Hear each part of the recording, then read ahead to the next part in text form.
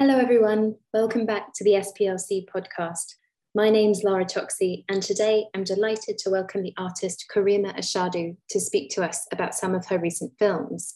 Karimah is a British-born Nigerian artist whose work looks at labour, patriarchy, and notions of independence in Nigeria and West Africa. Her most recent film, Plateau, documents a community of tin miners in modern Nigeria, and it was screened at the Tate Modern earlier this year. She's won numerous awards and prizes, which you can find out more about on her website, including the Ars Viva Prize for Visual Arts, awarded to outstanding young artists living in Germany. In 2020, she established her own film production company, Gold Dust by Ashadu, which has a focus on producing artist films on Black culture and African themes. And in 2021, she was an Abigail R. Cohen Fellow at the Columbia Institute for Ideas and Imagination in Paris. Karimah's films often focus on the camaraderie and community among Black labourers in and across different locations, sometimes thousands of miles away from each other. She doesn't romanticise her subjects or restrict them to stories of bare exploitation. The subjects in her films aren't just surviving. They move in complicated and risky ways between processes of production and consumption. These informal economies connecting disparate places on the map rely on technological and socio-political systems embedded in colonial and imperial history. You can find excerpts from two of her films, Brown Goods and Plateau, on the webpage, and these are the films we'll be discussing today, among other things. Karimah, thanks so much for being here today. I'd like to start with a question about biography. When did you start making films? Thank you so much, Lara, for having me. I'm really pleased that we're getting a chance to speak together. You know, I've always been interested in films ever since I was a little girl. I just remember always being glued to the TV. I had a huge VHS collection, and it was never something that I thought I would do as a career. But I guess somewhere subconsciously, I must have just absorbed all of that, you know. And when I started doing my BA at Reading, I'm a trained painter, so I was a painter.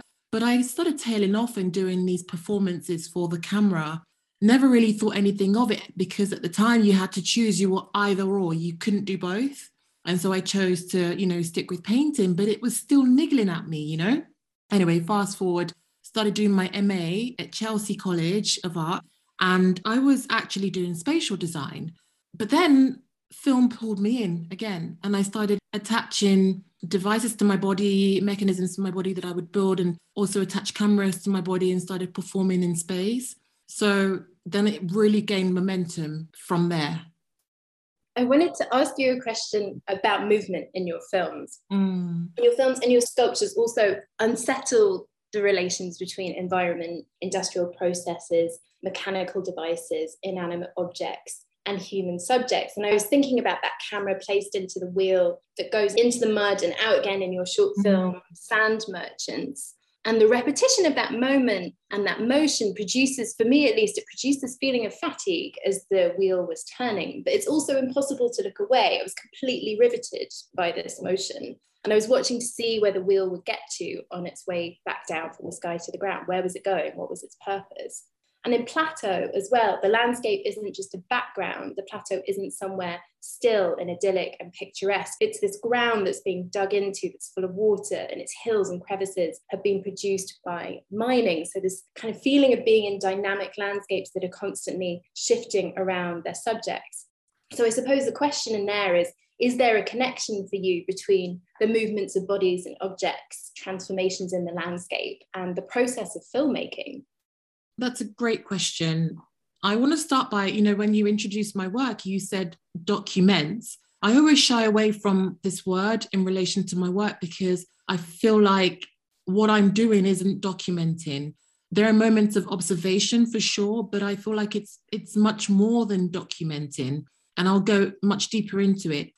The way that I consider the camera is with a great deal of respect. And in what I mean is that I consider it to have its own kind of almost personality. And when I'm making a work, I think, how would the camera like to capture this? How would the camera like to reflect what's going on? How would it like to embody it, right? So it starts from this kind of question. And in a work like Lagos Sand Merchants, these workers are, diving down without any respiratory equipment. They are, just baskets and digging in the sand. And if you watch the film, you will understand. And I wanted the camera to really kind of relay some of this energy, right? And so then I thought, well, I'll make a device that kind of mirrors or in some way shows this kind of idea of going down and coming back up again for air almost. And with this like aggressive lurching and kind of almost gasping. And that's where this kind of pummeling to the floor came in. And in Plateau, I wanted the camera to have an almost corporal feeling to it, and you definitely get a sense of that. So yes, the landscape absolutely inspires the way that the camera moves, the way that the camera captures. Yeah, that's a huge part of the work for sure. I love you using the word lurching because it's such a generative word. And I'm really interested in how this visceral quality of your films, I can't think of another word, visceral quality of your films allows space for the viewer to be fascinated and enthralled and gripped, I think, almost physically by practices that aren't usually visible, or at least not in sort of mainstream cinema. I'm thinking about the beheading of dead cows in a meat market, what you just described, the submersion of workers' bodies into polluted water. But I can also see why a viewer might want to connect this fascination to political consciousness raising, which I suppose is much more affiliated with a word like document. So consciousness raising about labour conditions in the global south, or meat production, or ecological crisis, or indeed informal waste economies. But it seems to me that you're really careful not to impose judgments on your subjects about whether their experiences are determined by exploitation, by colonial history, by racism. At the same time, your subjects often want to talk about them. In Brown Goods, something that really stuck out to me was a man saying that white people value their slippers more than they value the black man. Such a powerful line. And I remember the trailer for Plateau, for the screening at the Tate, also emphasised the mine's colonial history, that area's colonial history. We just remine the mines that the whites left behind. But in a sense, your films surround these ways of narrating colonialism and racism without letting them determine the way that you tell your story. So I suppose I wondered how this comes up for you in encountering responses to your work. And do you feel that it's possible to make films about global systems of industrial production without also at the same time making films that address racism and colonialism, however indirectly? Is this a response that always comes up for you? Another great question. Making the films that I make with the subject matter, with, where I make them in Nigeria, in West Africa, comes with a great deal of responsibility, Black bodies laboring on screen. So I definitely feel I wouldn't say a weight, I definitely feel that. And it's something that I lead with, that responsibility. Now, the way that I make my films, yes, there's a consideration for instance, architectural qualities, maybe spatial, rhythm, light, and so on, the way that things are edited or, whatever. But underpinning all of that are some of these themes that you've mentioned, some of these issues that you've mentioned. And yes, they might not be shoved down the viewer's throats or glaring, I suppose, or leading with that from the get-go. But there is an undertone of that, and there's a quality to that. I feel like it's really important in order to engage the audience to create, again, space for them to not even know that they're being drawn in. And by the time that they're drawn in, it's too late, right? They suddenly realize, oh, okay, this is what this work is about. But I thought it was just about a beauty, whatever they might have thought. So I feel like I kind of just create this kind of almost a safe beginning or safe space, maybe not in a work like King of Boys, Abattoir of Makoko, but in a work like Plateau, for instance, where it starts off and it's quite lyrical and it's enticing and it draws you in. And then when you're settled, you suddenly realize, oh, okay, there are these very uncomfortable topics this film is engaging with.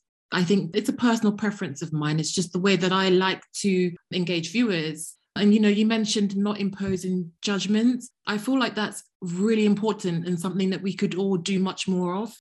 And it's not that I don't have opinions about things, but I kind of feel like I don't have like a really strong political agenda that I'm educating people about, So I don't know if that's really answered your question, but yeah, it's a very big question and I could talk for a very long time about it, but I understand that we're limited by time. But yeah, And it also irks people that I have this approach to making films. I can think about the Flaherty seminar that I did in 2018 in the US, and people were outraged by the way that I speak about my work, by the subjects that I show, by the themes of the work and so on, especially in a place like America where race politics, race judgment, it's so fraught with it, And here I was coming in saying, yes, there are people engaging in manual labor, but this is just the way that things are.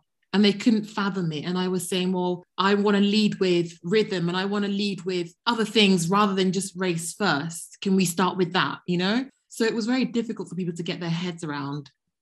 Yeah, we can maybe come back to this question, but I wondered if another way of use the word rhythm, another angle to look at it from would be, you mentioned the beginning of Plateau, and rewatching it, I was so struck by, you talk about pulling your viewer in, how it starts with this description of the process of tin mining itself, digging to excavate, and then tin and columbite mixed with soil, and then that's washed, and the water washes away the soil, it leaves the product behind. The product is prepped and sieved, weighed for buyers, and then it sweeps up to talk about the land. The voiceover sweeps up to talk about the land. And this is the voice of a worker being overlaid with these visuals, with these images.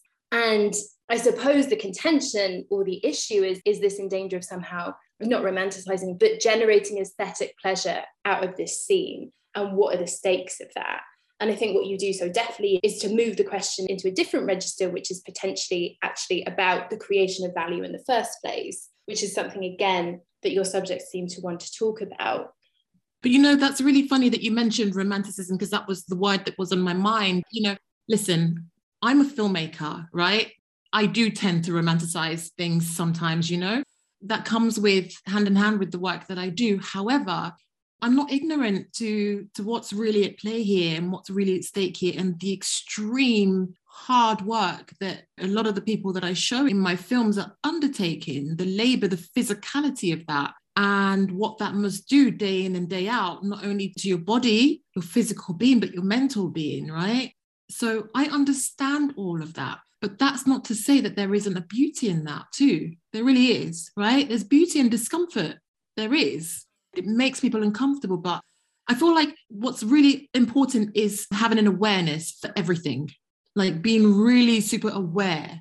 And when you're aware and when you're responsible and when you understand what's really going on lots of different levels, then you can appreciate everything for what it is.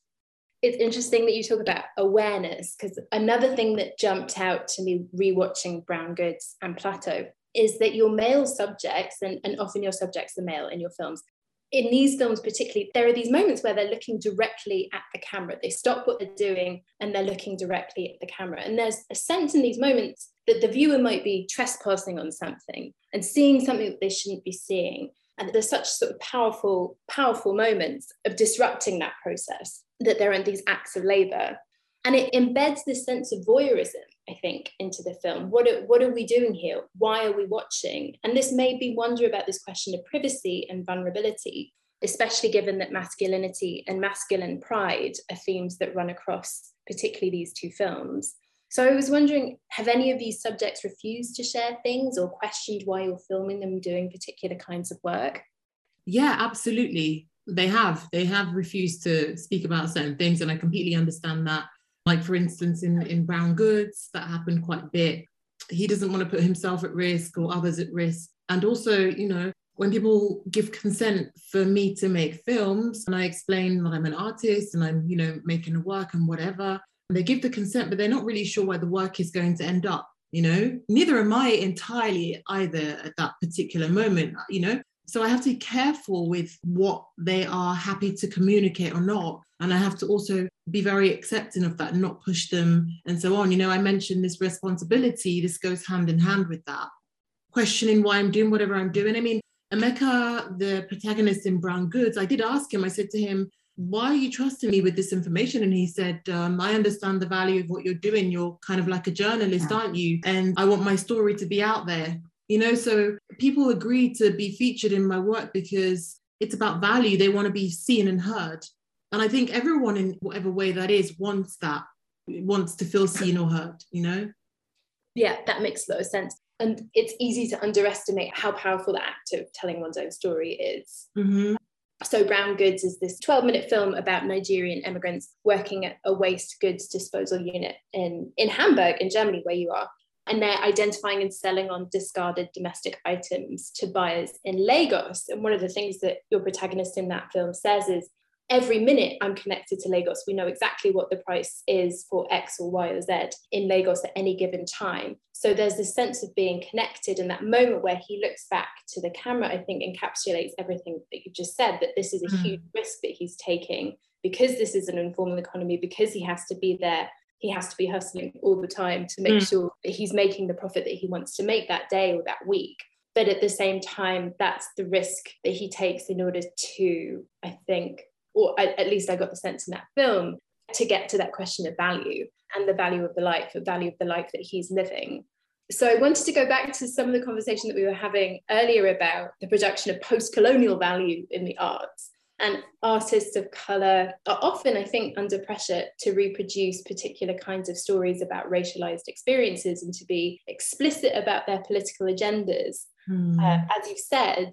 And in my world, in literary studies, part of the job is to keep positioning a writer of colour's aesthetic and formal inventions as integral to the social and political resonance of their work. So it's not just about the history, it's not just about the politics, it's also about how these are being represented.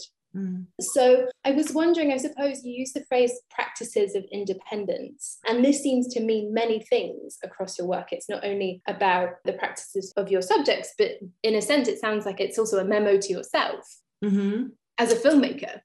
No, absolutely. And as a human being, I very much consider this, labour as a practice towards independence. And it's not, again, that I'm romanticising that. Again, it's what I said, it's what I touched on about having an awareness of things. In a country like Nigeria, and everything that has happened throughout history and where the country is now, very much developing and so on, labour is something that gives autonomy to people.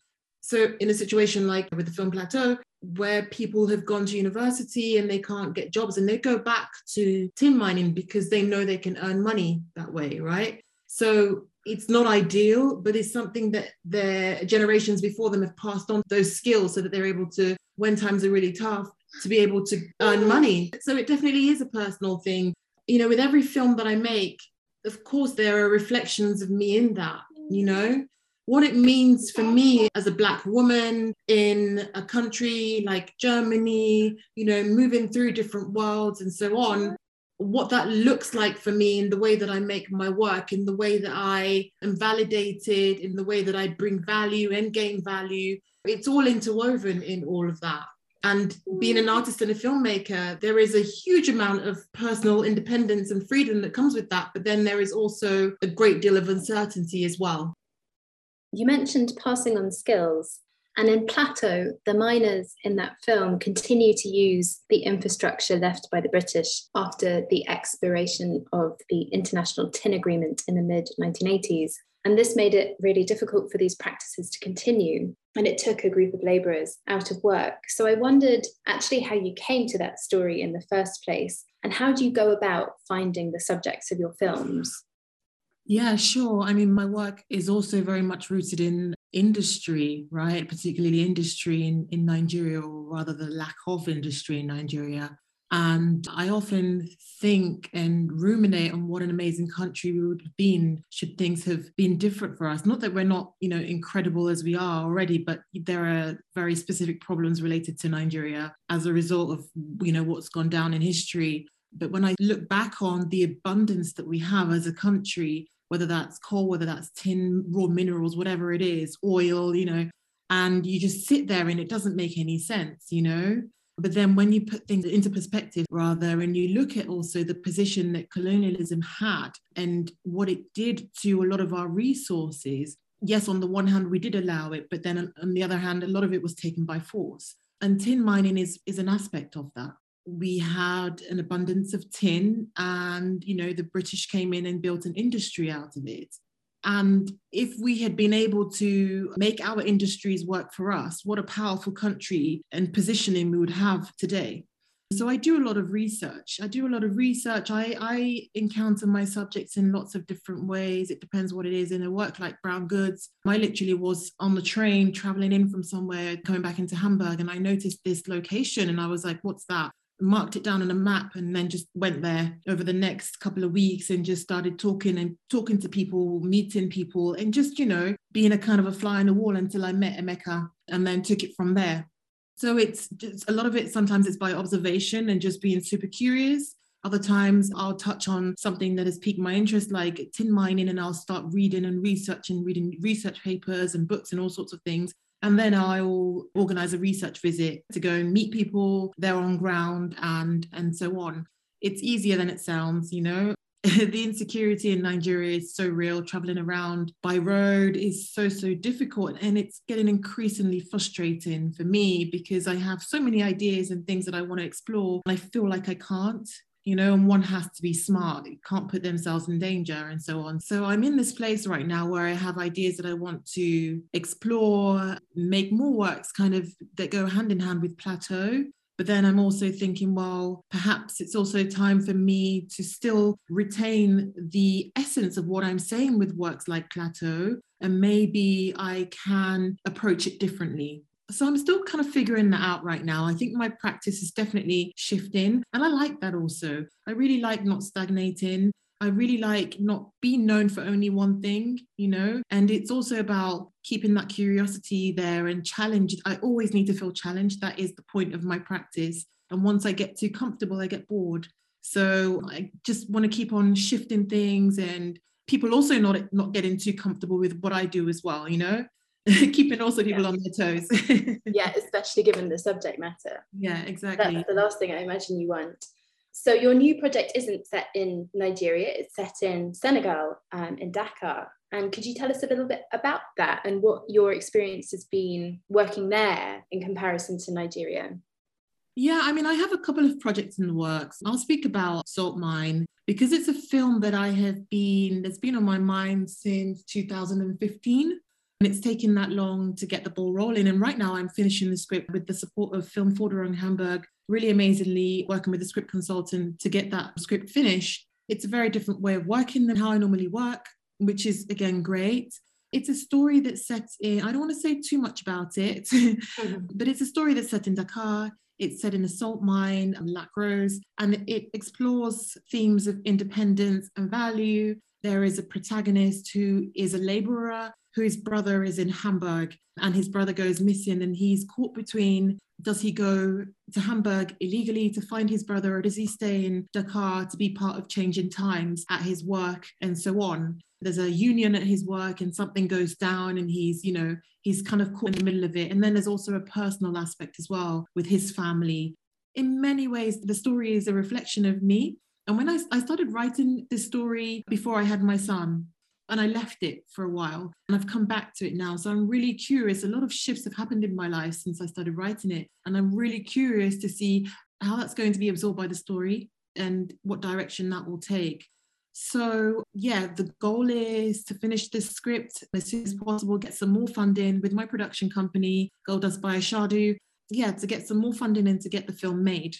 So I'm very excited at the prospect of doing that because it's the first time that I've written something, the first scripted thing. But I imagine when I do make it that it will be somewhere between fiction and reality. It will be somewhere kind of in between this kind of awkward and very interesting, intriguing place between the two worlds.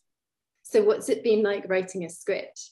It's been a lot different than I imagined. I thought I could do it with my eyes closed, and I got a rude awakening.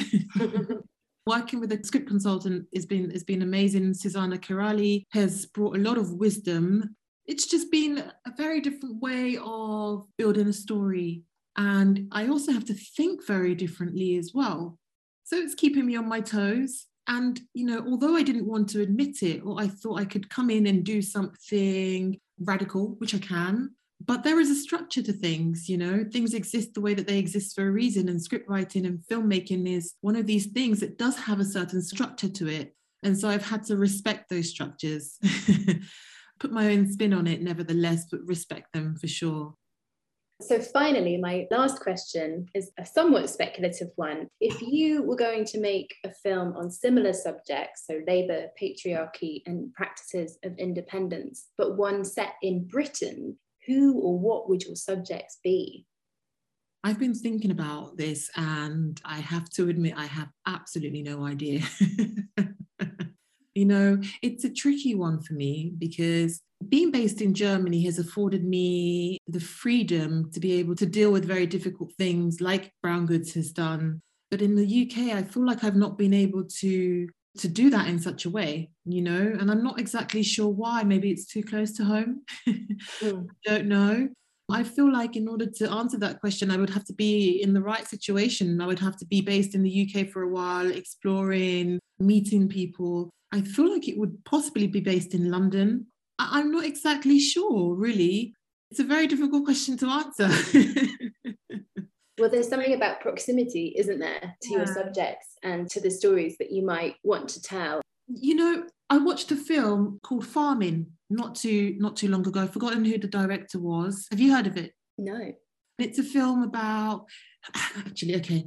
Well, I once made a work called It Doesn't Need More. And I made this work back in 2014. And it was a series of interviews in the UK in London where I met women who were British Nigerian and based in the UK. And they were talking about their experiences being Black, growing up in the UK, between Nigeria and so on. And I met so many different women. And one in particular stood out. Her name was Yemi, and she had been farmed. And farming is something that took place in, I guess, the 50s, the 60s, where Nigerian parents would bring their children to the UK and leave them like kind of a fostering and pay a family to look after them so that they would get a good education and have the experience of a British life. But what that would mean is that they would completely disconnect from their children. And so this woman that I met, Yemi, her parents had done that. And then when she was of an age, they came back to get her. But of course, she didn't feel Nigerian anymore. She was entirely and truly through and through British, to the extent where she regarded the people who had brought her up, who were not her parents, she regarded them as her parents, her biological parents, sorry. And she called them mum and dad, and she had completely disconnected from her actual biological parents. And she now had this kind of disregard for Nigeria and had never been and couldn't go and so on. So it was a complete psychological, mess up for her. And I was so intrigued by that.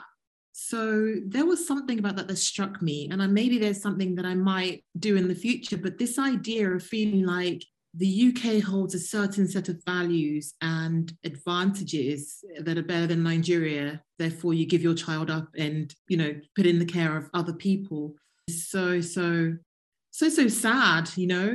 and at the same time, also very intriguing. You should watch this film, Farm In, that I mentioned. Yeah. Thanks for the recommendation. It also reminds me of Brown Goods again and your protagonist in that film. And another line that really jumped out is when he says, "We're not supposed to be here." And the reason he's there is because of the war in Libya and his displacement caused by war. He actually means much deeper than that. He means we're not supposed to be in Europe. We're supposed to be back in Nigeria.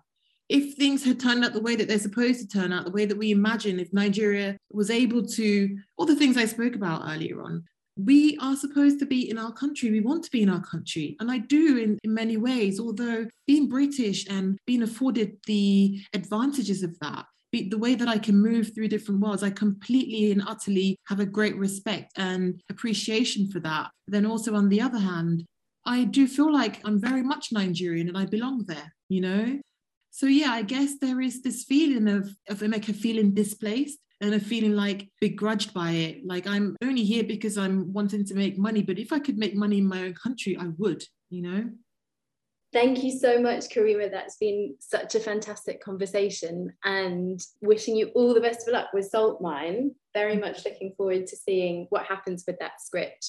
Thank you so much for your time and for having me as a guest on your podcast. Thank you for listening. For more information about UCL Sarah Parker Women's Centre, find us at ucl.ac.uk/racism-racialisation or follow us on Twitter at UCL_SPRC.